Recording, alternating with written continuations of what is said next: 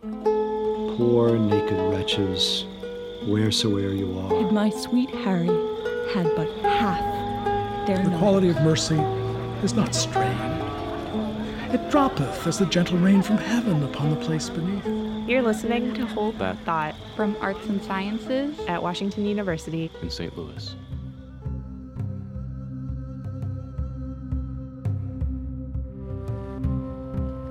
Hey there, listeners. I'm Rebecca King, and you've just tuned in to Hold That Thought. This week, following our interview with Shakespeare Festival St. Louis about their current production of Shakespeare's Antony and Cleopatra, I decided to meet up with one of the classics professors and Roman historians at Washington University in St. Louis to get the scoop on the real Antony and Cleopatra and the sources that Shakespeare used to write his play.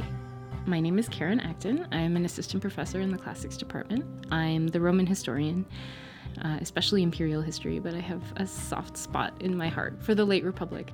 Antony and Cleopatra died in 30 BC, so they're living and operating in the 1st century BCE. Their deaths really mark the end of the Roman Republic and the beginning of what we call the Principate, or the period of Roman Empire. The dates, I think, are actually really important for understanding these people, these historical people, and why they did the things that they did. Mark Antony was born in 83 BCE, a year of civil war, Acton says. For most of his life, in fact, Rome was in a state of civil war. And as Antony matured, he found himself on one winning side and then another, before he finally met up with Julius Caesar in the 40s, becoming one of his most trusted lieutenants. In fact, while Caesar was in Egypt, having his own affair with Cleopatra and squashing the last of the resistance against his rule, he left Antony in charge of Rome. And after Caesar was assassinated, Antony made a bid for power, splitting the Roman Empire 3 ways with Octavian and Lepidus. We actually know a lot about Antony and his life from writings both before and after his death.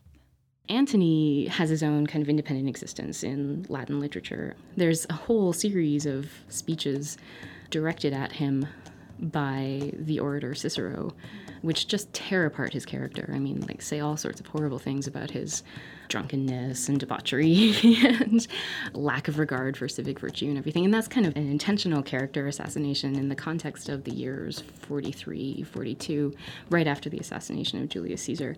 Cicero hated Antony. Antony hated Cicero. A lot of what he's saying is sort of rhetorically amplified, but it all kind of points to somebody who had a reputation for wild living that made him really popular in Rome in a way that kind of terrified Cicero. Right? Why are the people of Rome supporting somebody who has such a flashy and exciting way of life? And for Cicero, the answer was not obvious. The people of Rome loved being entertained by politicians with flashy and exciting ways of life. Antony was a super successful politician. Cicero couldn't really handle that. So we have a lot of material about Antony as depicted in a really negative way, but which helps reveal the picture of Antony, the political creature, before everything happens with Egypt. There are even records of Antony's own writings. He wrote speeches on his own for himself on his behalf. There's one text, it doesn't survive, we don't have it, but it was called On His Own Drunkenness. And it seems to be a response to Cicero. Cicero is writing all this stuff about, Antony is just getting drunk all the time, and he's having these wild parties, and he's surrounded by actors all the time, which is terrifying. Somehow, at some point, Antony wrote a rebuttal on his own drunkenness, and we have no idea whether what he was saying was, in fact, I'm not that drunk. You're wrong, or whether he was saying, yeah, I'm drunk now. And to be honest, I think it was probably the latter. I think his political identity was of somebody who lived large and was successful in war, was successful in politics. He had a kind of vivid personality. And so for the people who supported him, a response to Cicero that went along the lines of, yeah, I drank 10 bottles of wine this morning and I still won the battle, would be a really powerful rebuttal, right? However, getting a clear picture of Cleopatra from Roman sources is much more difficult. Roman writers found the queen terrifying. We know a lot about her career. independent of her relationships with Caesar and Antony, because Egypt was a major political issue in Rome in the late 50s and early 40s. It was unstable. There was a lot of factional politics within Egypt. So the leaders of Egypt were appealing to Roman senators to come in and sort everything out. Cleopatra was made co-regent of Egypt with her father in the middle of the 50s at the age of 14. So she has been in control of Egypt for decades by the time she meets Antony. And so she sort of had her own place within Egyptian politics, but also in Roman politics. I think the problem, though, with talking about Cleopatra from Roman sources is that she's pretty much always this terrifying monster to the Roman imagination. Romans are intensely xenophobic people, so her Egyptianness is just terrifying to them. And the fact that she's a woman and foreign and a queen kind of makes her this specter. So you kind of see that in the way that she's depicted actively seducing, preying upon Roman leaders.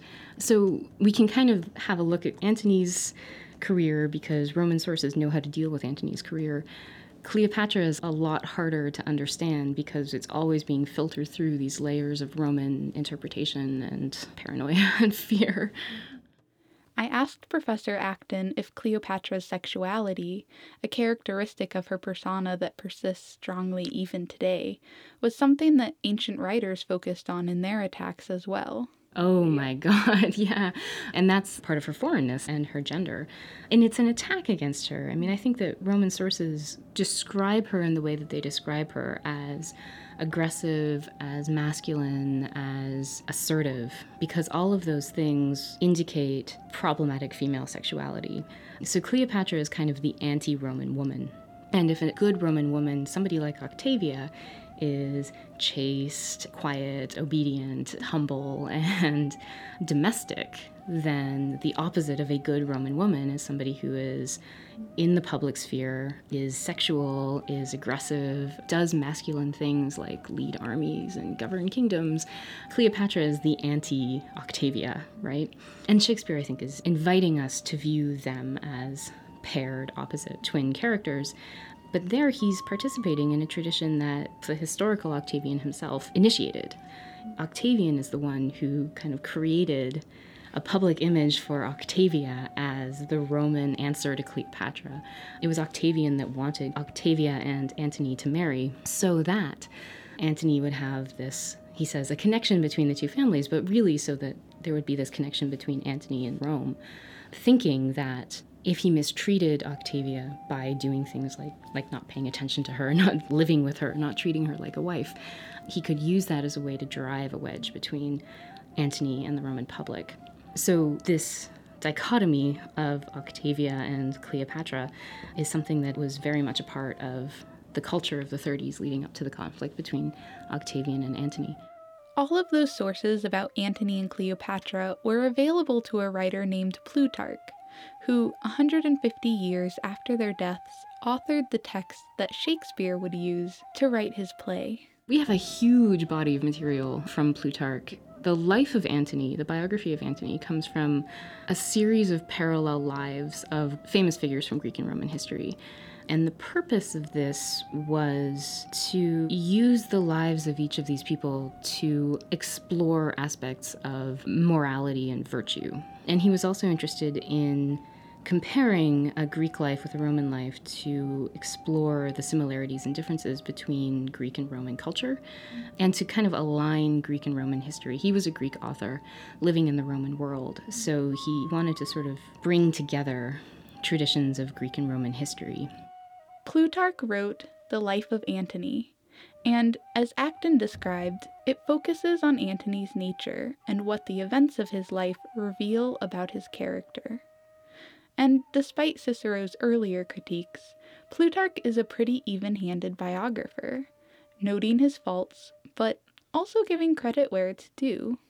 Very rarely does he ever, in any of his biographies, say, this person was just awful. Like, there is nothing praiseworthy about this person. He often says, in adversity, Antony was excellent.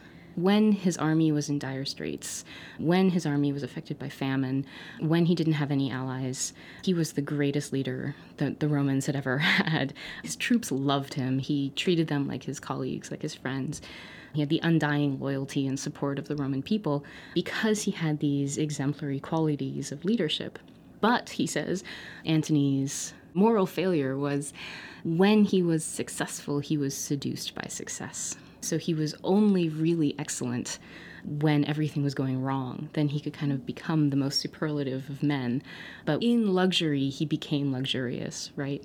When he was successful, he became soft. So Plutarch is tracing that narrative of moral decline, I guess, in Antony, and showing how Antony's failures were kind of innate to his character. Plutarch's portrayal of Cleopatra, on the other hand, betrays his Roman sensibilities. In Plutarch, Cleopatra is the seductive force. She is the agent of Antony's undoing. So he is redeemable, he has these virtues, but she's always this destructive foreign influence that ruins him. And so she kind of, in some ways, I think, becomes the villain of the Antony story. At the same time, as a modern reader, she really captures our imagination.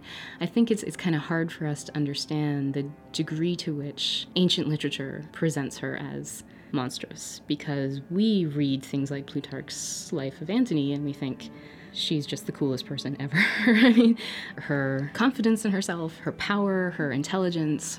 I mean, she's presented as being a genius with languages. She's a good ruler. She cares about her people. She has a kind of historical agency that, as a modern reader, as I as a modern reader think is just irresistibly fascinating. If I were a Roman reader, I would not be reading it that way. In his text, Plutarch captures the meeting between Antony and Cleopatra, which Shakespeare chose not to include in his play. According to Plutarch, Antony summoned Cleopatra to ask her about reports that someone in Egypt had offered to harbor Caesar's assassins. Notably, the author slips into the queen's point of view, sharing her confidence that she's seduced Roman men before, and now that she's older and more experienced, she'll do it again. So she rides to meet Antony on the opulent royal barge, wearing her finest, surrounded by clouds of perfume, gold, and servants dressed like attendants of the goddess Venus. Even in her final hours, Plutarch's Cleopatra stays calculating and in control, showing perhaps a little less passion than Shakespeare's version. And her death, and this may be something that Shakespeare changes, her death is not a kind of romantic suicide. She says as she's dying, I'm going to be reunited with Antony, but her death is an act of political defiance. The kingdom has been captured, she's been defeated, she's been taken prisoner. And she knows that if she's brought to Rome, she's going to be put on display, and she's going to be sort of publicly paraded through the city, and she's going to be mocked, and she's going to be degraded. And so she finds a way not to do that. She's shown doing research. She has a very scientific mind. So after the Battle of Actium, but before Alexandria is captured, she brings together as many different poisons as she can. Okay, she's not a good person. Let's be clear about that. She brings together as many poisons as she can and orders prisoners to test them all so that she can find the most painless one. She knows that if she's going to have to kill herself, she doesn't want to die bloated. She doesn't want to die blotchy. She doesn't want to die screaming in agony. I mean, who would, right? So she tests all of these different poisons, and that's how she winds up with the asp. So, she takes 100% ownership of her death.